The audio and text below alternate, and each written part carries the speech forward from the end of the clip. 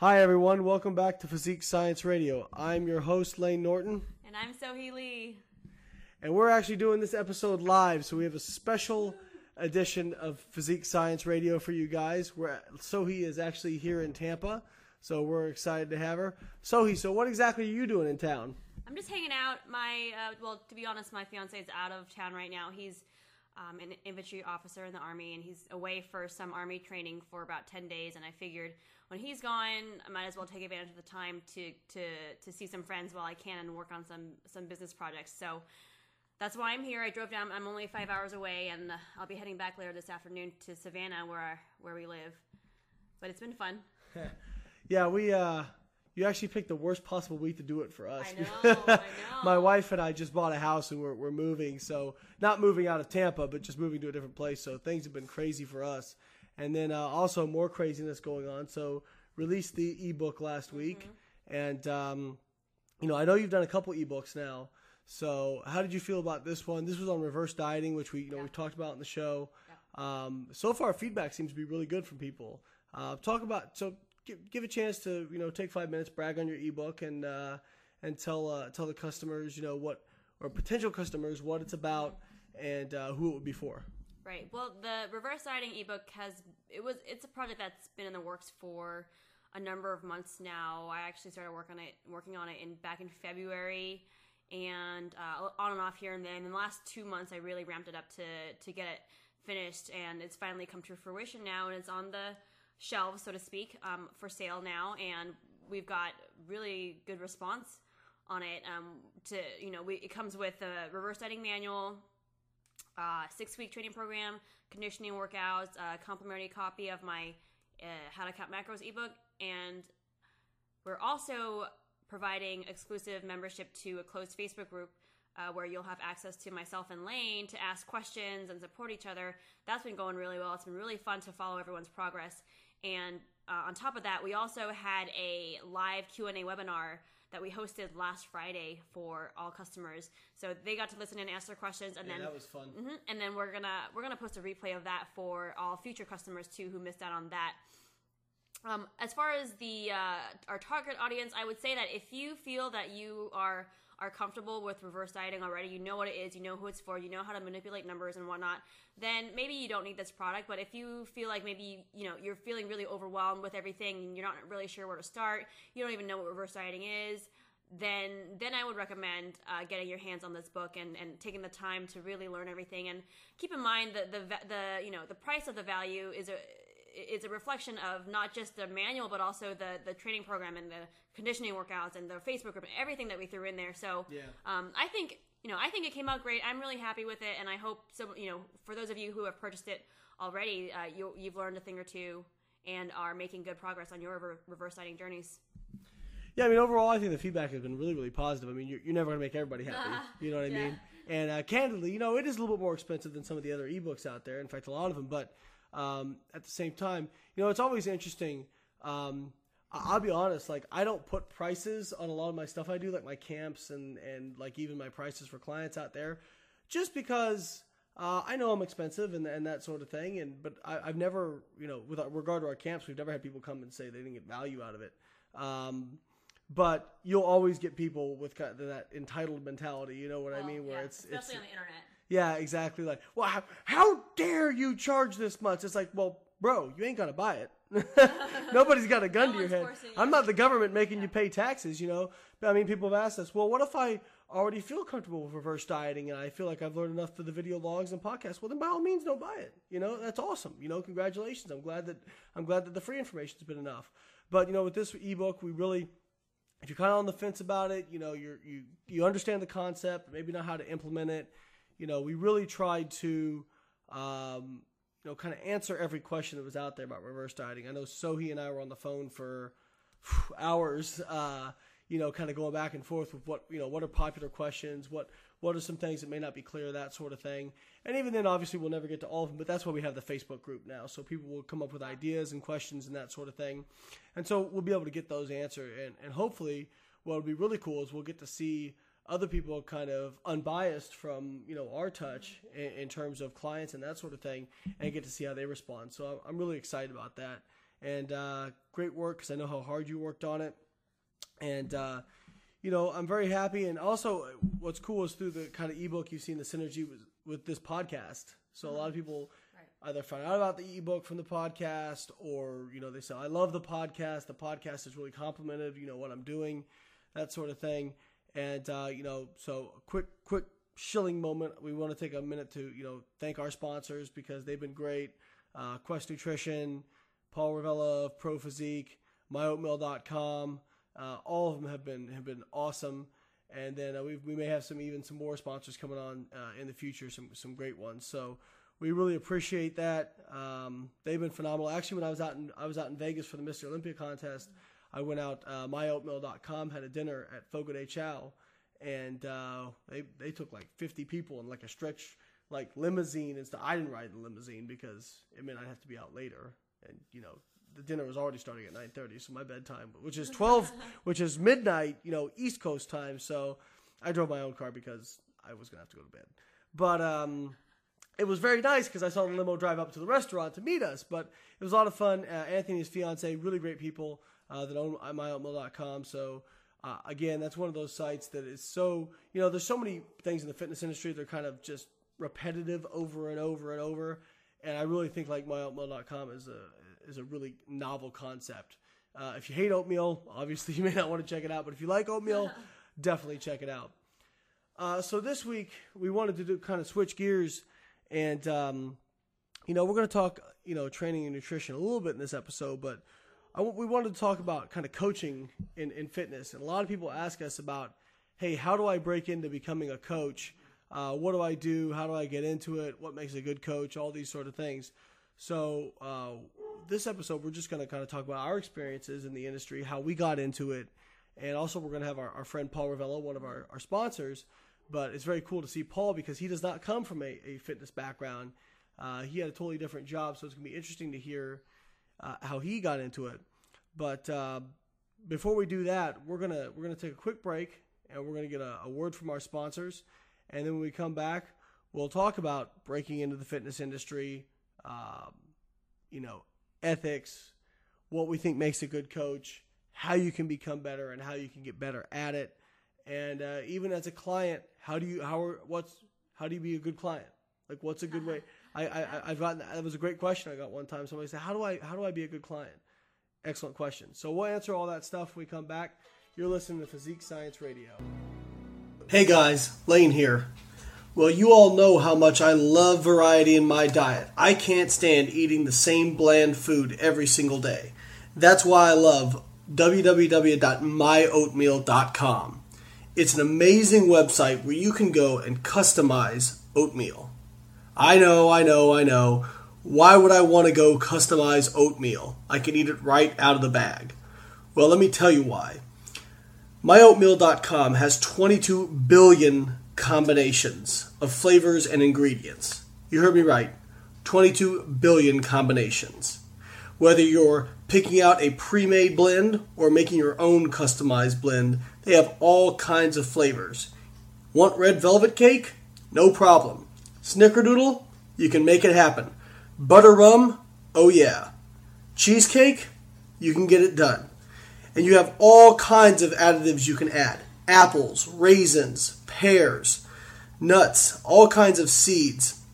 And you can sweeten it any way you want. Need to eat gluten-free? No problem. They've got it. The best part of it all? The macros are listed as you're customizing your blend, and they change depending on which ingredients you add. Eating a little bit lower carb? No problem. Choose ingredients that make your carb count lower. Need more protein? Add higher protein ingredients. You can customize your blend to make it almost any breakdown that you want, and the prices and macros change as you change your blend. So go on over to www.myoatmeal.com and check out some of the blends that have already been made, or be adventurous and make your own. That's myoatmeal.com. Check it out, guys. Hey guys, one of the things that's always on my mind is how can I give back to the industry that has done so much for me? That's why we formed the BioLane Foundation. The BioLane Foundation is a philanthropic initiative to raise money for grad school level research that is going to contribute to the fitness industry. And 100% of all your donations will be paid out to students. If you'd like to donate, you can go to biolane.com, click on the About tab, and click on BioLane Foundation, and you can put your donation in through there. Or if you're a student and you'd like to apply for a grant, go to biolane.com, click the About tab, BioLane Foundation, and you can find the applications online there. Thank you guys so much, and I'm looking forward to all the great research that comes from these donations. And we're back with Physique Science Radio. And today we're talking about coaching in the fitness industry and how to get into being coaching. And we have our friend Paul Ravella joining us. Paul, say hi. Hi, guys. We're actually in Paul's house right now. We're in his home office. Yes, we're in Paul's home office right now recording this. So Paul's a little bit late joining us because he was unloading groceries. The perils of working from home. Although I know those feelings. The real life. Exactly. So Sohi, why don't you talk a little bit about how you got into working in the fitness industry? Because I think we kind of started together right around the beginning of your coaching. I think you've been doing it for a little while, bit, right. But I've definitely seen you kind of evolve how you do things, and you seem to have gotten to a point where you're pretty efficient with things. So I'm interested to hear, how did you get into it? What do you think made it something you wanted to do? And what do you think makes you good at it? Okay. It's okay to brag. It's okay to brag. Lots of questions. All right. So, I guess I first got started in the fitness industry as far as, working with online coaches and whatnot 6 years ago. Worked with my first coach, and since then I've worked with, I'd say about 10 different online coaches. Wow. Since then, and not because I didn't like them or anything, but different times of my life and different needs and whatnot. And with each coach that I work with, I notice they all have a different, a specific personality, a specific way of handling their clients and treating their clients, and handling biweeklies and organizing data and whatnot. And this is about the time, a couple of years later, I was in college. I quit pre-med, and I was trying to find what I wanted to do, and I figured by the time my senior year rolled around, I realized that I did want to work in the fitness industry. I didn't know specifically what I wanted to do. I just knew that I found myself procrastinating in class, reading other people's fitness blogs and whatnot. So I knew that if that was happening, I might as well maybe try to make a career Trolling Facebook. Yeah, out of it. And following a lot of other entrepreneurs. And I said, well, I want to be like them. How do I be like them? And so I started in, I would say, my senior year, second semester, which was 2012. So 2.5 years ago, I started my blog. It was sohilifitness.com at the time. Now it's SohiFit. And I started writing. And at the same time, I just said, hey, I'm taking on some online clients. And I really didn't know how I was going to do it. I just knew that how my previous coaches had done things before. And I said, okay, well, I'm going to use that as a model, as a starting point, and then go from there. So when you were working with coaches before, were you kind of making note, or maybe subconsciously or consciously, of what you did like and what you didn't like, that sort of thing, and so you kind of modeled those? Right, and I would, every time I received a new training program or a new nutrition program, I would study everything that I received, and I would study the exercises, the movements. I said, okay, why are they doing it this way? Why this? Why that? And when let's say I'm dieting, why would they change my calories or my macros in this way? And over time, I really started to understand how and why they did certain things, and I was able to apply that to my first clients. Granted, I didn't really have very many in the beginning. Obviously, I had maybe 1 or 2 a month if I was lucky, and I was a full-time student, so it's not like I could really afford to take on a full load. But it was enough to make enough mistakes and improve from client after client after client, and improve my training programs, improve the way that I interact with clients. So I feel like I've gotten to the point now where, fast forward 2.5 years later, this is obviously one of the main things that I do with my career now is online coaching. And I feel like I'm really starting to find my groove with my branding and my personality, and learning what clients do and do not want when you're coaching them, and what they need. And things like, if you don't hear from them for 2 weeks, maybe, instead of assuming that everything is fine and they're just blowing you off, maybe follow up with them because maybe they're struggling with, binge eating, and they're really ashamed to reach out to you. And maybe they're just looking for someone who cares about them, and they need to know that you are that person. So even those little things I've had to learn over the past, even just the past year, I've learned a lot. Yeah, certainly trial by fire, and that's interesting because you worked with, like you said, like 10 different people. Right. I won't say I never worked with anybody. I did work with Dr. Joe for brief periods of time, peaking for competitions and that sort of thing, and so I kind of all I knew was that, when I got into it. I'll talk a little bit more about that later, but I basically had to learn kind of everything just by making all the mistakes you can possibly make. But I think that's important. You talked about mistakes, and you've been in it, you said, for 2.5 years, that sort of thing. Now, you were also training people in person, right? Yes. Right. So, but you pretty much are all online now, correct?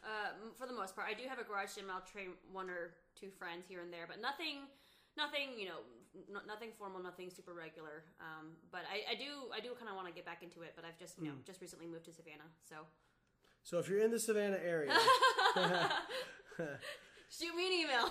shoot her an email, exactly. Yeah, that's interesting.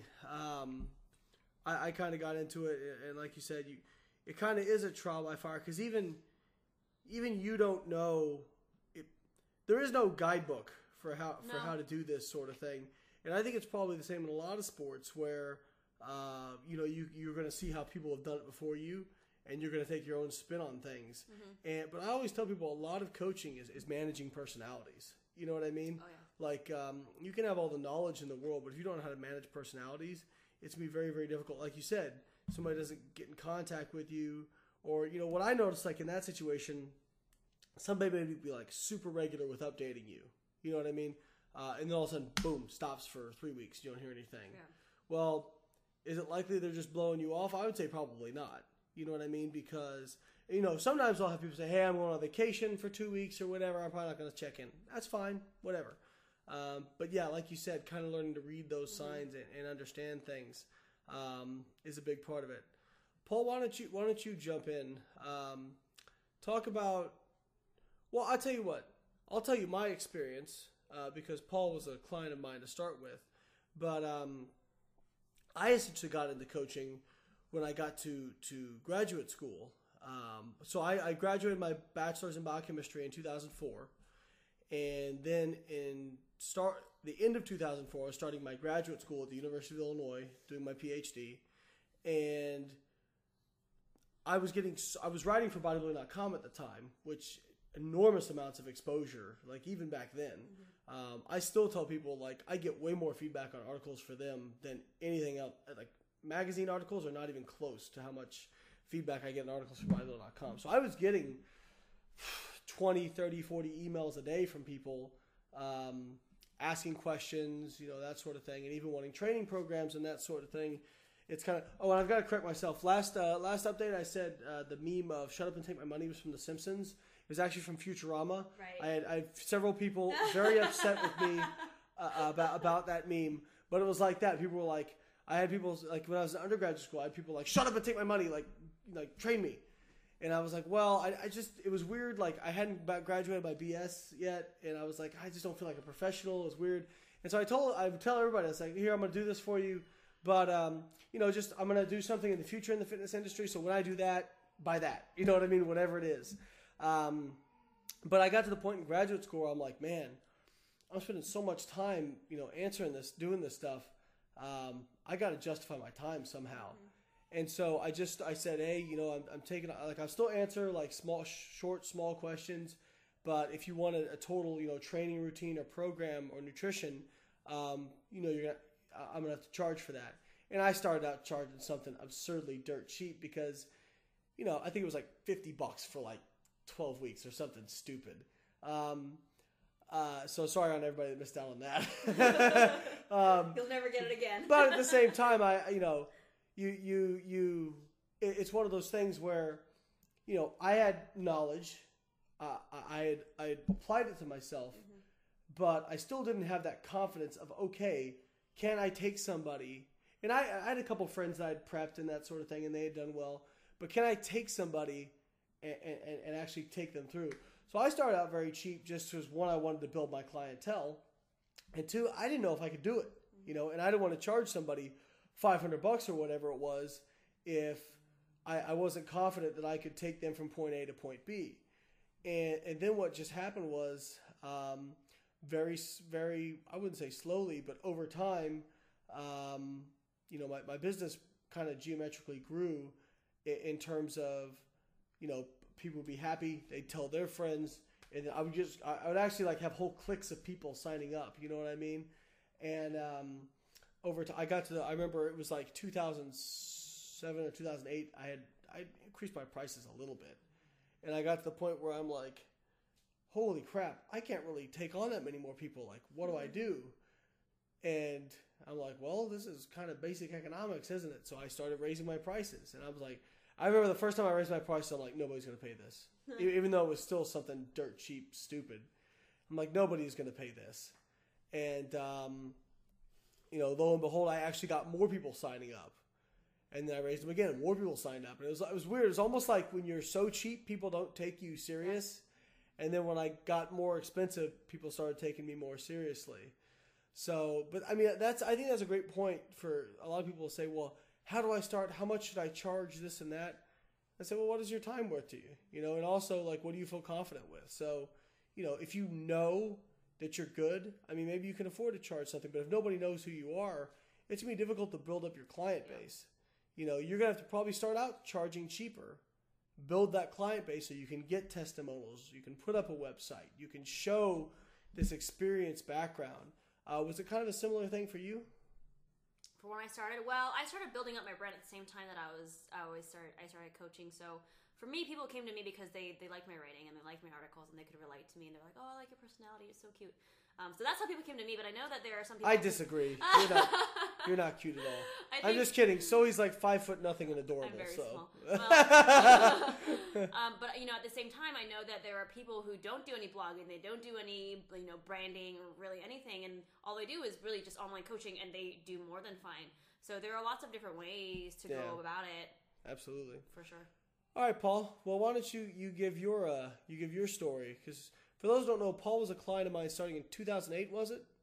2007. 2007. Yeah. So my story. It's kind of weird to tell my story to Lane because he knows every detail of my story.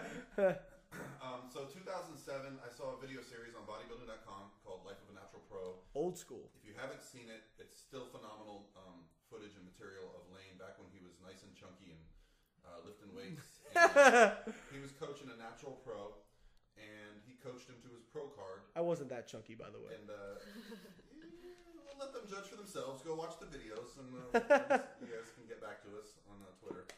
And so it occurred to me that competitive bodybuilding was something that might be in my future because up to that point my exposure to bodybuilding was Flex magazine and seeing Jay Cutler and these giants, and I knew that was never in my future. So I reached out to Lane, and lo and behold, I got a reply back. I think in less than an hour, and I was a bit in shock. And I emailed back and forth with you, and we discussed what I wanted to do. I said I want to do this show in 2008, and I said here's my plan, and we agreed to start working together in January of 2008. We did a bit of a reverse diet at the time. It was just like what I considered a bulk, and then we did 18 weeks of contest prep, and then I did my first show, and I was hooked. So that was basically my introduction into the sport of competitive bodybuilding. And at that point, not only did I not know if I wanted to be a competitive bodybuilder after that show, I certainly had no aspirations of coaching or anything along those lines. I was purely into the sport. I kind of dragged you into coaching in a way, didn't I?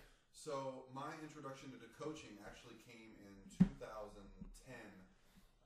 Lane had been contacted by a good friend of ours now, and everyone probably knows him that's listening. Well, if you don't, you will in the future. His name's Josh Dudek. He's a really bright young guy who's got a bright future in this industry as well. He reached out to Lane, and he had been ripped off by a big name coach, sent him his money. He had gotten a cookie cutter plan, and Josh's mother, because Josh wasn't 18 at the time, had actually called the coach and said, we're not really happy with this service. What can we do? And he said, well, I can tell you what you can do. Don't ever call me again. You're fired, and I'm keeping your money. So, are we that surprised though? So I'm surprised. I still think people are good. I'm not surprised at anything anymore. Josh reached out to Lane, and Lane's like, "Listen, I'd love to help you. I believe your story. I can't So Lane actually reached out to me and said, "Hey, Paul, there's this kid. He's a Tampa area kid. This is his story." And I said, "Sure, I'll coach him for free because what's the worst thing that can happen? I can't screw up something that is for free. Like Lane said, it's a lot about confidence. And usually when you get a free client, as I'm sure both of you two can attest to, they're not the best client. When somebody gets something for free, they don't really value it. Yeah. Ain't that the truth? But with Josh, that was not the case at all. Josh was so grateful for everything that Lane and I had done that he followed everything to a T. And when I say to a T, I later found out after a few months of working with him that all his carbs were coming from oatmeal. He was literally going through tubs of oatmeal per week.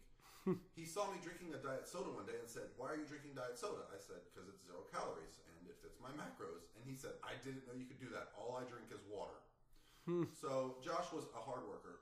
He ended up winning a novice class at a drug-tested show and a teen class at a drug-tested show. So he won 2 titles that year. And his mother came up to me and shook my hand and said, "Thank you for everything you've done for us." And at the end, Josh actually gave me a couple $100s and said, "I know you don't want this money, but just take it." So I did, and I spoke to my wife about it, and I said, this is a good feeling. Like I don't feel like I'm selling stink oil here. I helped somebody who sincerely wanted to be better at something, and they were happy with the result. So I took the $300 and I purchased a business license under ProPhysique.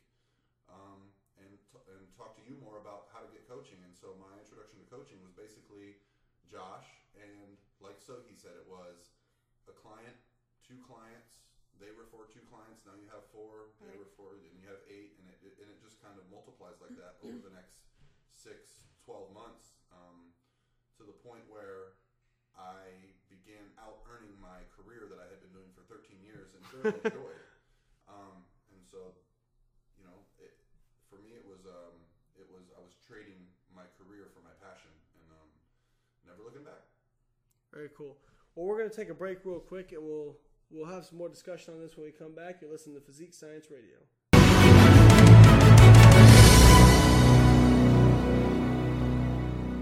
Hey guys, you know me, and you know I love cooking up macro-friendly option meals. But sometimes when I'm always on the go, that's just not an option. So when I'm on the go or can't cook a meal, I love Quest bars. You know I love protein and fiber, and these are packed with 20 grams of high-quality protein and super high in fiber. And it's easy to stay on target when you've got Quest bars that you can bring with you anywhere. They're delicious compared to other bars that taste like bricks and leave you feeling gassy and bloated. So pick up a bar of Quest bars today at questnutrition.com, GNC, and Vitamin Shop. Also, follow them on Instagram at Quest Nutrition and youtube.com/Quest Nutrition for great recipe ideas to keep you on your goals but eating delicious. Hey guys, many of you out there know I spend a lot of time bagging on bad coaches, and certainly there's more than enough of those to go around. But a lot of times people ask me who I do recommend. Well, one person we can recommend wholeheartedly is Paul Ravella of ProPhysique. Paul has received more referrals from me over the last 2 years than any other coach, and with good reason. Paul is competent, professional, caring, and carries himself with a lot of integrity. If you hire Paul, you're going to be getting the very best at a great value. Paul is also one of my closest personal friends, and I can say with absolute certainty I feel 100% comfortable with referring my closest friends and family to him, because I've done that. Paul Ravella of ProPhysique.com. Check him out, guys. Welcome back to Physique Science Radio, guys. Our friend Paul Ravella just shared a story about how he got his start in the online coaching world. And, he mentioned that he was working in another industry for 13 years. But, Paul, what exactly were you doing at the time? So, my career, I got into IT. I was a network administrator in 1999. And once I found that I had enjoyed that career, I actually went back to school. I got a bachelor's degree and a master's in business administration and technology management as well to kind of further that career. And I had also, along the way, done a lot of certifications because in the IT field, certifications are what kind of drives that field. So I had been with the same company. I had been with one company for 4 years and another company for 8 years with a small stint of 1 year in between. So 13 straight years I have been doing IT work, which IT work can be very demanding in spurts, but it also allows you a lot of time in front of a computer. And so it's there where I was able to find the online community for bodybuilding. And once I got into coaching, it also allowed me to stay on top of correspondences. So I was able to manage both those jobs very well in the beginning. As Pro Physique took off, it then began to be an unfair, I would actually be at work feeling a little guilty that I was doing more Pro Physique work than I was IT work. So that's when the shift occurred. So how long were you actually, I guess, working both jobs before you quit the IT job for good? I'd say 2.5 years. 2.5 years, and that's while you were gradually building up your online coaching business. Absolutely, right? And also building my brand, like you had mentioned. That's about the time when Lane moved to Tampa, so we had become closer, and that's also about the time that Lane had a breaking point where he could no longer handle the clientele that he was taking on. He was actually so he remembers the. It's more like the breakdown point. Just one. Yeah. So I know Lane struggled early on to refer clients to people because he knew about all the terrible coaches. So he was looking for people that were qualified, and he had a conversation with me, and he felt that I could take my business to the next level, and I thank God for that push, and guys like William Grazione and people like yourself. So we're a part of that next generation of coaches that Lane has brought up. A lot of people want to point to Lane as somebody who's doing things the wrong way. They're haters, but if they knew how much money Lane has made for the people close to him, they would shit themselves. That's good. We'll put the beep on it. I'm just kidding. You know me, I curse like a sailor. No, I thought, I actually kind of pushed Paul a little bit to become a coach. Not in a way of, you got to do this. But I said, if this is something you're interested in, I think you ought to give it a go because I think you'd be really good at it, because Paul played sports. He was a college baseball player. And I always noticed when we would go to shows or we would hang out, he would always be very passionate about kind of instructing people or people had questions. He would answer people's questions to me before I could even get out the answer. He's very excited about it. And I thought, well, he's good at this. He doesn't have a background in it, but he's learned a lot from me. He's learned a lot from reading online. And reading the right sources, and he'd always be asking me questions. When anything would come up, he'd always be asking me questions. And I said, you want to try this, And I would never tell somebody to get, me, bad coaching is like something I can't stand. And I was like, but I think the mark of a good coach is somebody who, honestly, the number one thing, there's two things, and neither of them have to do with science or anything. So before anything, number one, they genuinely care about their clients. And number two, they have a lot of integrity. I believe if you have those two things, education obviously is very important, but you'll figure out the right answer through trial and error because you'll say, this doesn't work, this hurts people, so I'm doing this. Now, what's cool about Paul is that, now he recognized the entire time that education is important. And he even told me, he's like, I feel very kind of self-conscious. I'm hanging around you, I'm hanging around Ben, all these different people who have advanced degrees. So now Paul is actually doing his master's in exercise science with Dr. Bill Campbell at USF. So this is really cool. And I think that's not anything Paul has to do. Paul's choosing to do that. Paul, you were actually able to quit your full-time job and do just Pro Physique and make a good living off of it. And so it's one of those things where, because this is what makes him a good coach, because he cares, because he wants to learn more. He's always learning. He's not going to be stagnant. He could take what he's doing right now and just keep doing it and keep making plenty of money.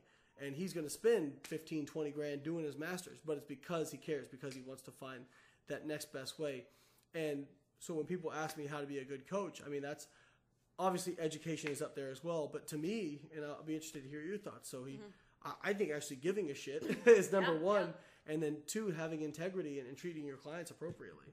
Right. And I'll also say that you have to actually genuinely love what you're doing.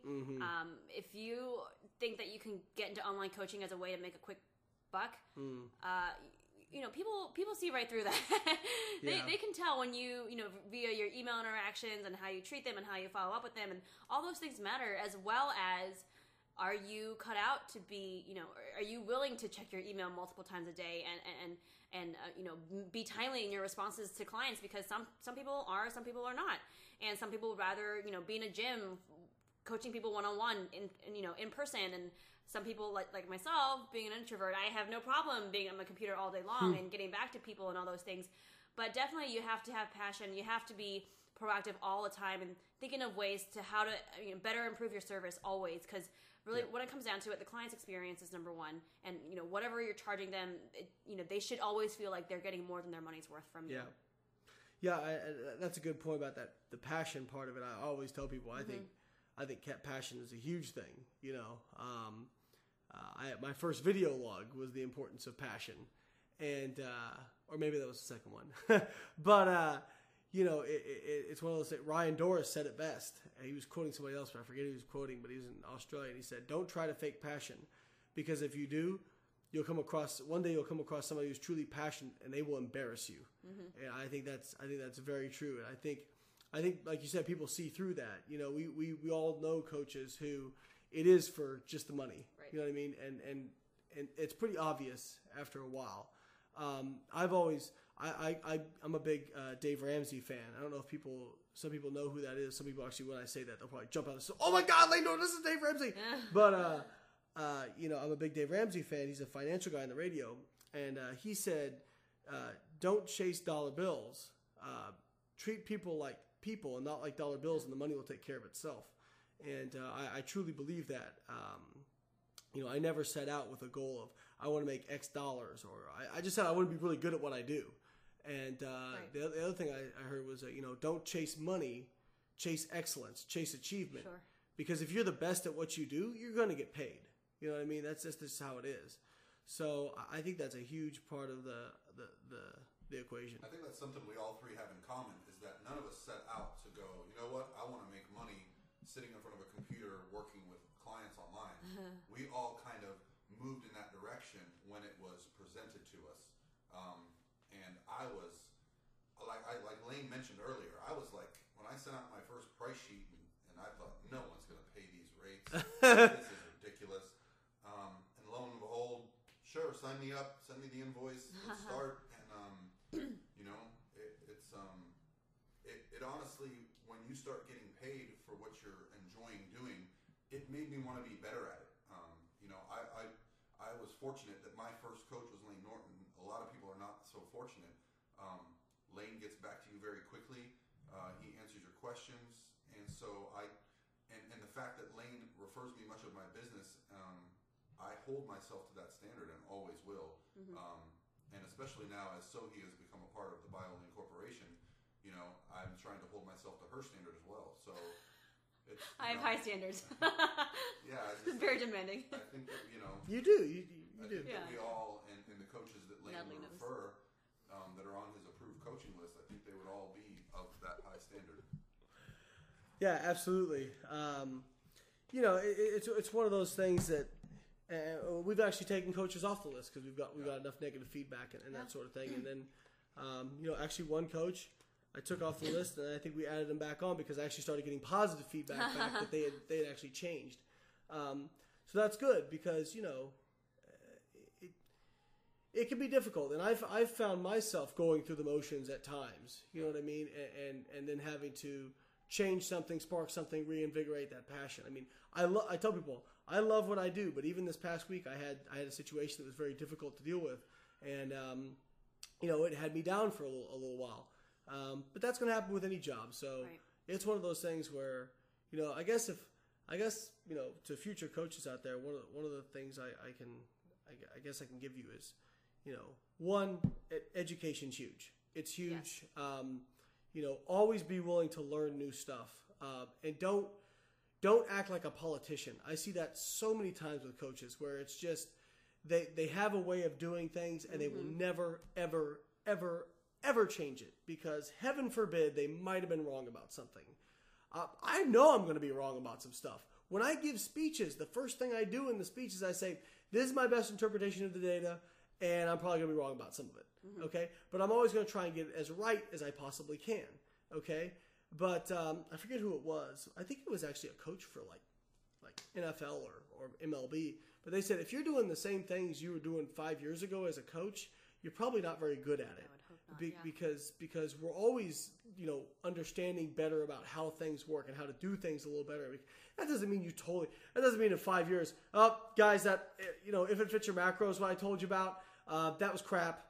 Clean eating's the shizzle. Change, Yeah, exactly. But, it may mean, hey, I still think reverse dieting is worthwhile, but hey, this thing we said about, for maybe this increase in this situation, I think maybe you should do it this way now, Right. Would you agree that a good sign of a bad coach is that they answer questions with either this is how it's always been done or this is how it works for me? Or everybody knows. Right. Approaches to bodybuilding because although appeal to authority. Education has changed over the last 30 years, some people are still teaching the same exact things that bodybuilders were doing in the 50s and 60s because they worked for them then. Absolutely. I mean, we call that cognitive dissonance.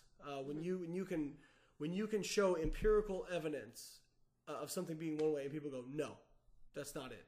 Yeah. I mean, it would be akin to, when people say, I get into this debate about, for example, let's just pick something, fasted cardio, whatever.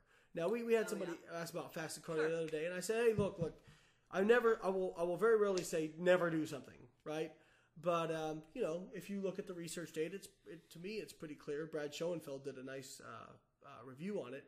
That yes, you burn more fat during the exercise, more percentage of your calories from fat during fasted cardio, but the net difference in fat loss between fast and fed cardio, there just isn't one, and that's because when you're fed before cardio, you get a better thermogenic response.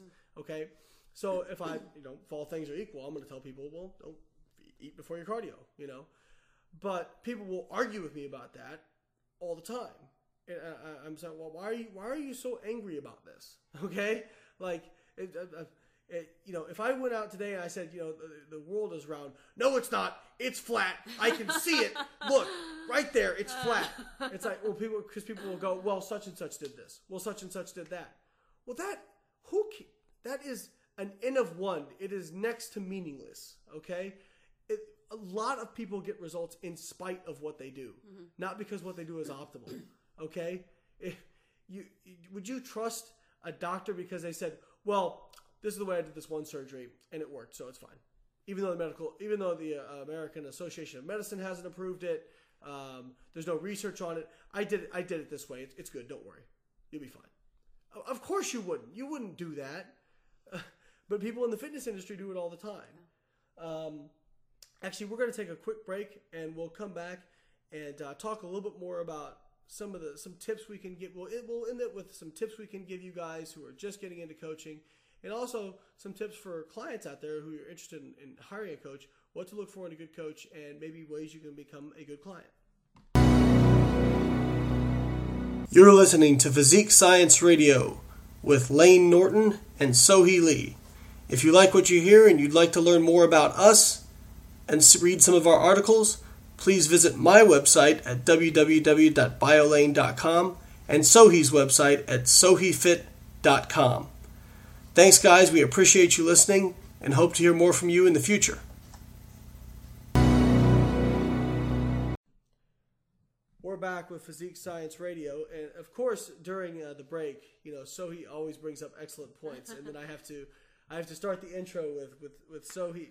She keeps me on my toes.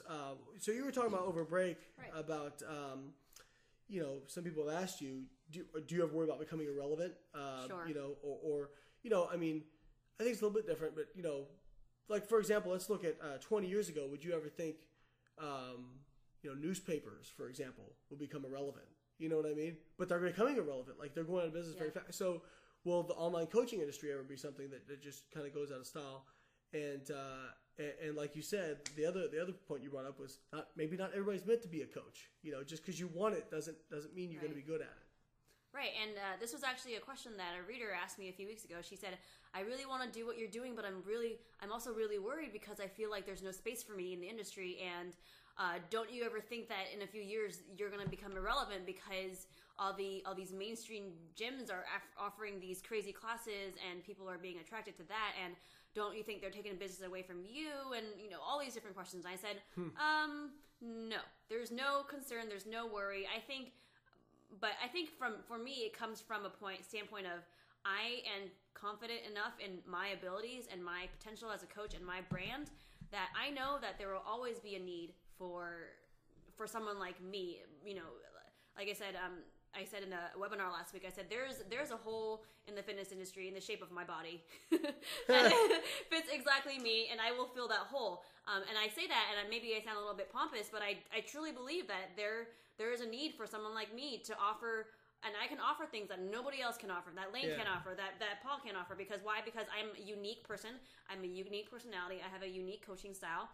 And you know what? And I have never had to worry about, I'm going to lose clients, and one day I'm going to have 0 clients, and I'm going to have no business and no career, and I'm going to reach a dead end. Because the more I speak out about what I believe to be true in the fitness industry, the more people come to me. And I think that if you're being honest and full of integrity and passionate about what you do, you can't not do well.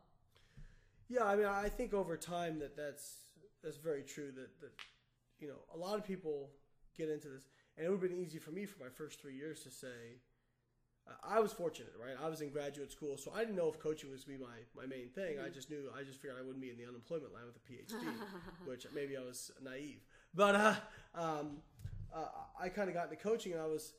Even though the first year I only made $600, I didn't look at it as like, oh my God, I only made $600. I looked at it as, damn, I got $600 extra bucks. Sweet. I can go play another round of golf, or I can go, take my wife or my girlfriend at the time out to dinner, that sort of thing. But it would have been easy to say, this isn't going to work.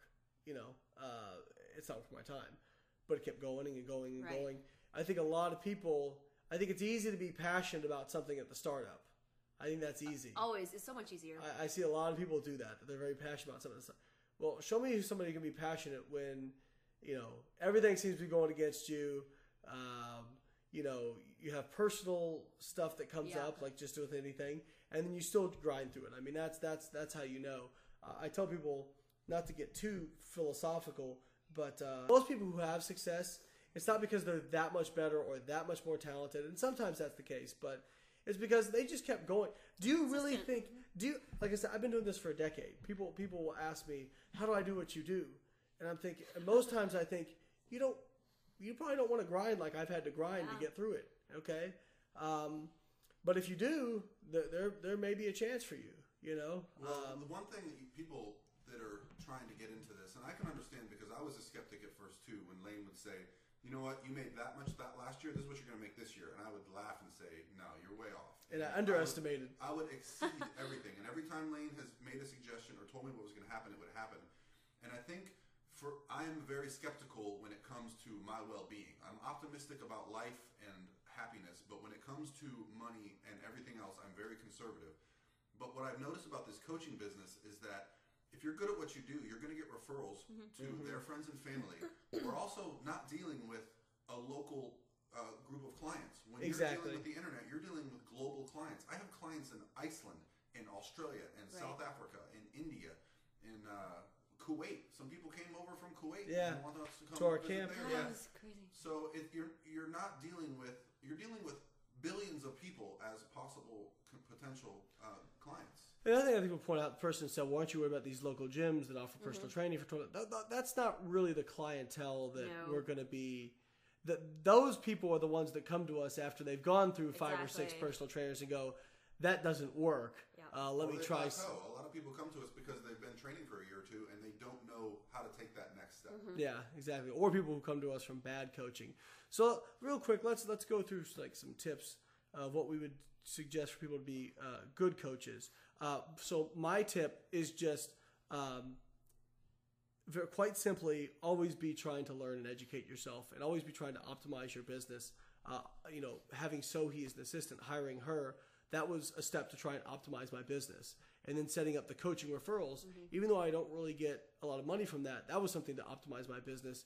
Just because even if I couldn't take somebody on, I wanted a means in order to be able to get those people good help, even if it wasn't me.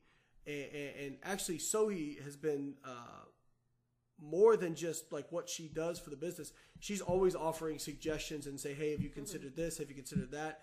Which is great because a lot of times if you look at your own stuff for too long, you can't see the forest through the trees. So having that unbiased third party is huge.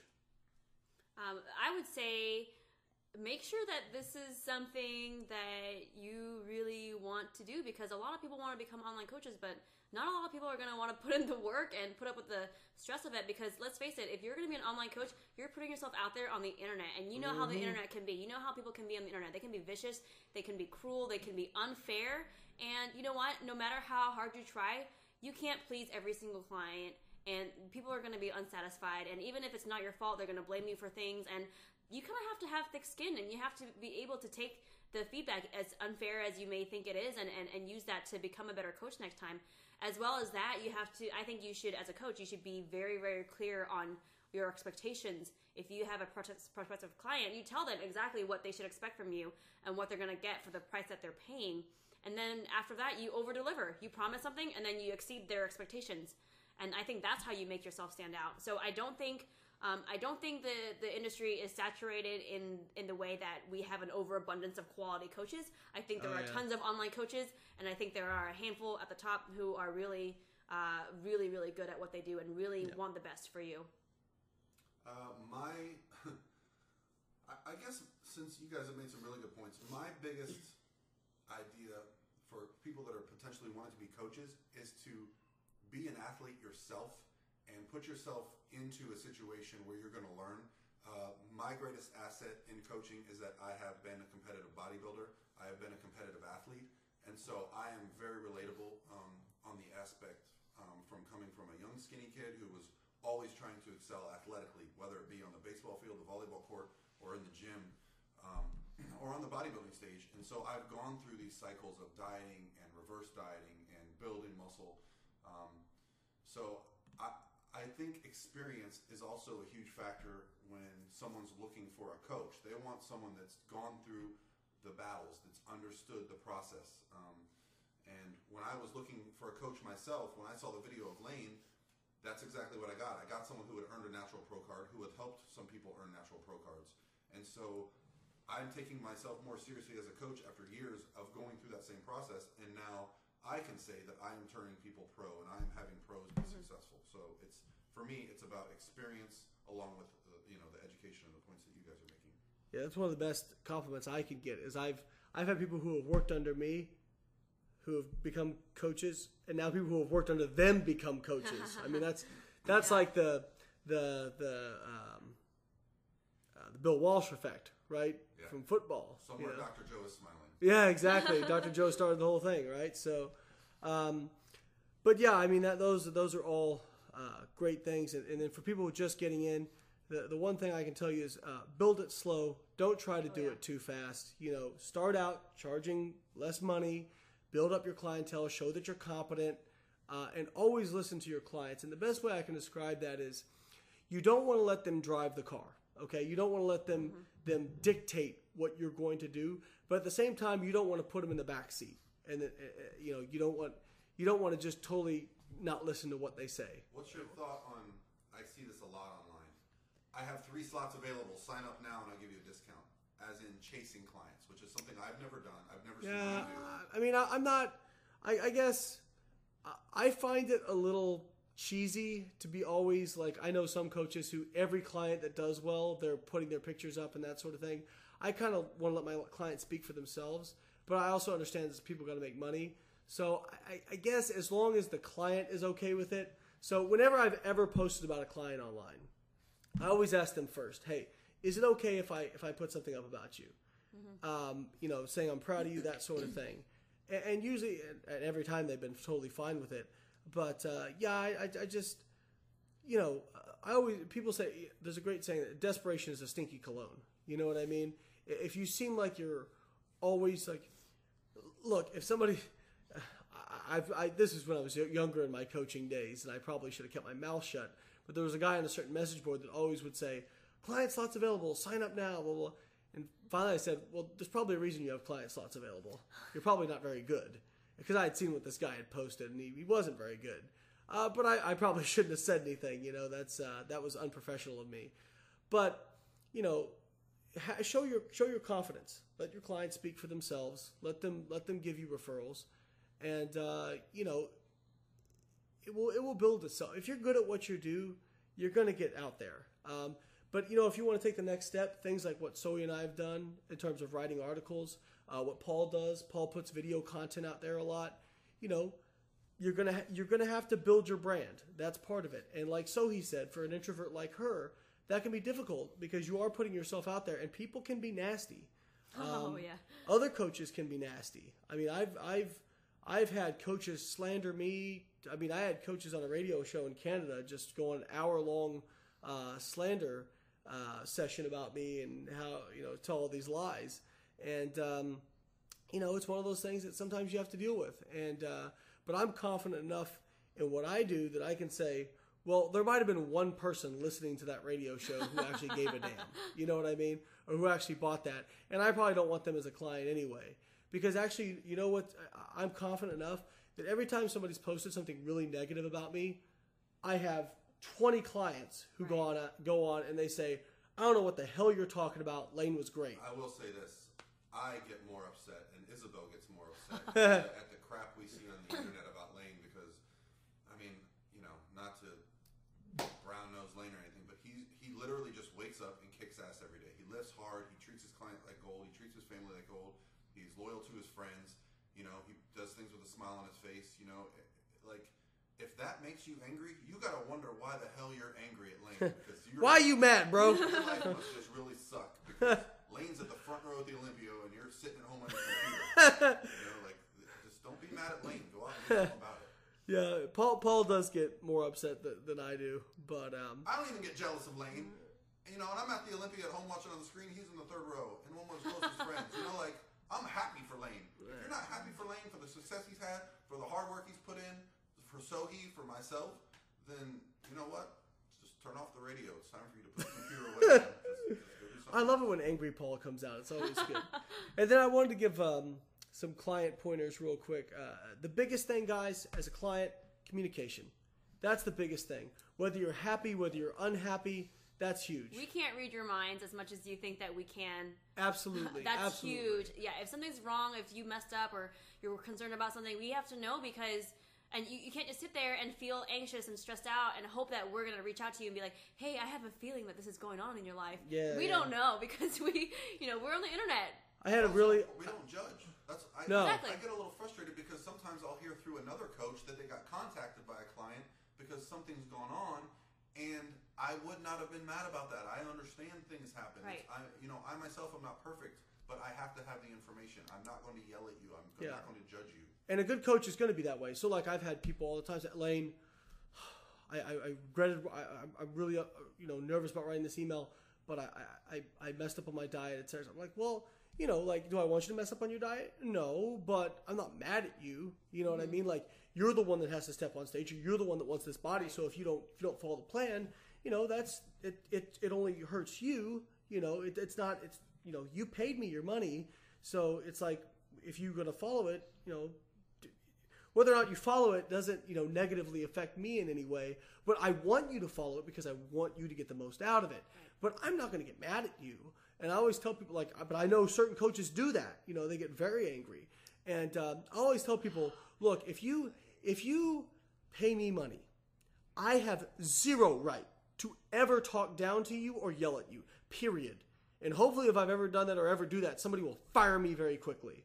Okay? Because I've seen a 250-pound bodybuilding quote-unquote coach screaming backstage at a 100-pound bikini girl. I mean, I wanted to go up and smack the guy in the mouth. But, again, since I'm a coach, I just try to keep my head out of it. But if you are feeling nervous because you feel like a coach is going to get mad at you, either one, you need to talk to them, or two, you have a bad coach. Okay, that's the best thing I can tell you. That's not the kind of coaching relationship you ever want. You should be able to feel like you can go to your coach for anything that happens. And I get this a lot all the time too, with clients coming to me saying, "Oh, I had this one coach who he would scream at me if I would do this, or he would call me these names for slipping up on my diet." And that should never be the case. You should never feel guilty. You should never be belittled or made to. You should not feel ashamed for what you're doing, because this is all a learning process. We don't expect you to be perfect, and we're all just trying to get better. Absolutely. And absolutely. We're here to help you do that. And going back to one more thing on the communication front, I've had this a couple times but this past year there was you were aware of it, difficult situation I had with a client who I really liked, got along with really well, and I knew that they were struggling a little bit near the end of it. They'd had some personal issues, and also some physical issues as well, and but I wasn't really aware of how unhappy they were with the coaching. Right, because you never said anything. Yeah, and then it all kind of blew up at once, and it was really, really, it was upsetting for me. But again, it was one of those things where, look, all that stuff may have been true, and I am certainly not infallible, and I probably did make mistakes. But if I don't know, I can't fix that, And so that's one of those things, like whether you're happy or unhappy, or if they're doing something, I would much rather somebody say, "Hey Lane, you missed this question in my email. Can you cover that?" Or, "Hey, can you put a little bit more detail as to why you did this, etc." I'd much rather have somebody do that than let something build up over 6 months and then there's just kind of this blow up of the coach-client relationship. So I think the communication is the biggest thing with me. It's kind of. And it's also difficult to read tone on via email. So very easy to misinterpret. Absolutely, and I'm even guilty of that too, like reading too much into something somebody said. So, if you're being sarcastic or whatever, make sure you put a smiley face or whatever it is, because you never know what might happen.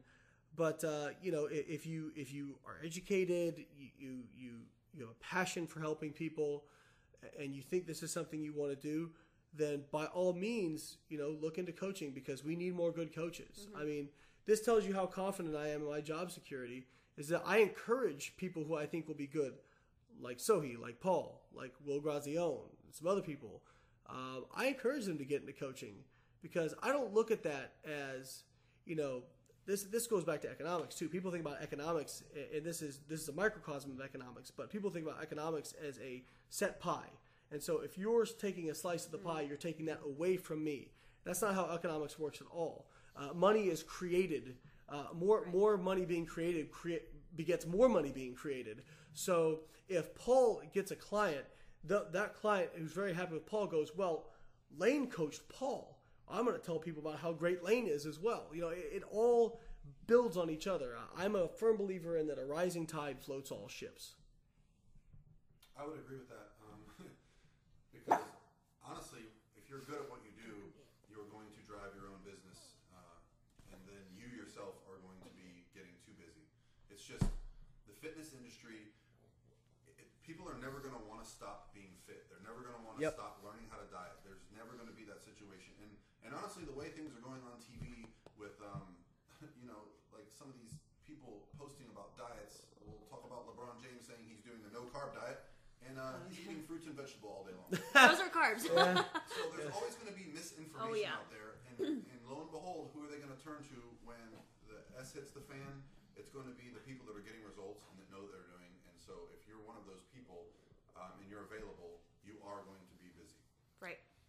One last thing about, if you're a client looking for a coach, or vice versa, a coach looking for a client, make sure you guys are on the same page as far as expectations. And not only that, but not every client who comes your way is going to be a good fit for you.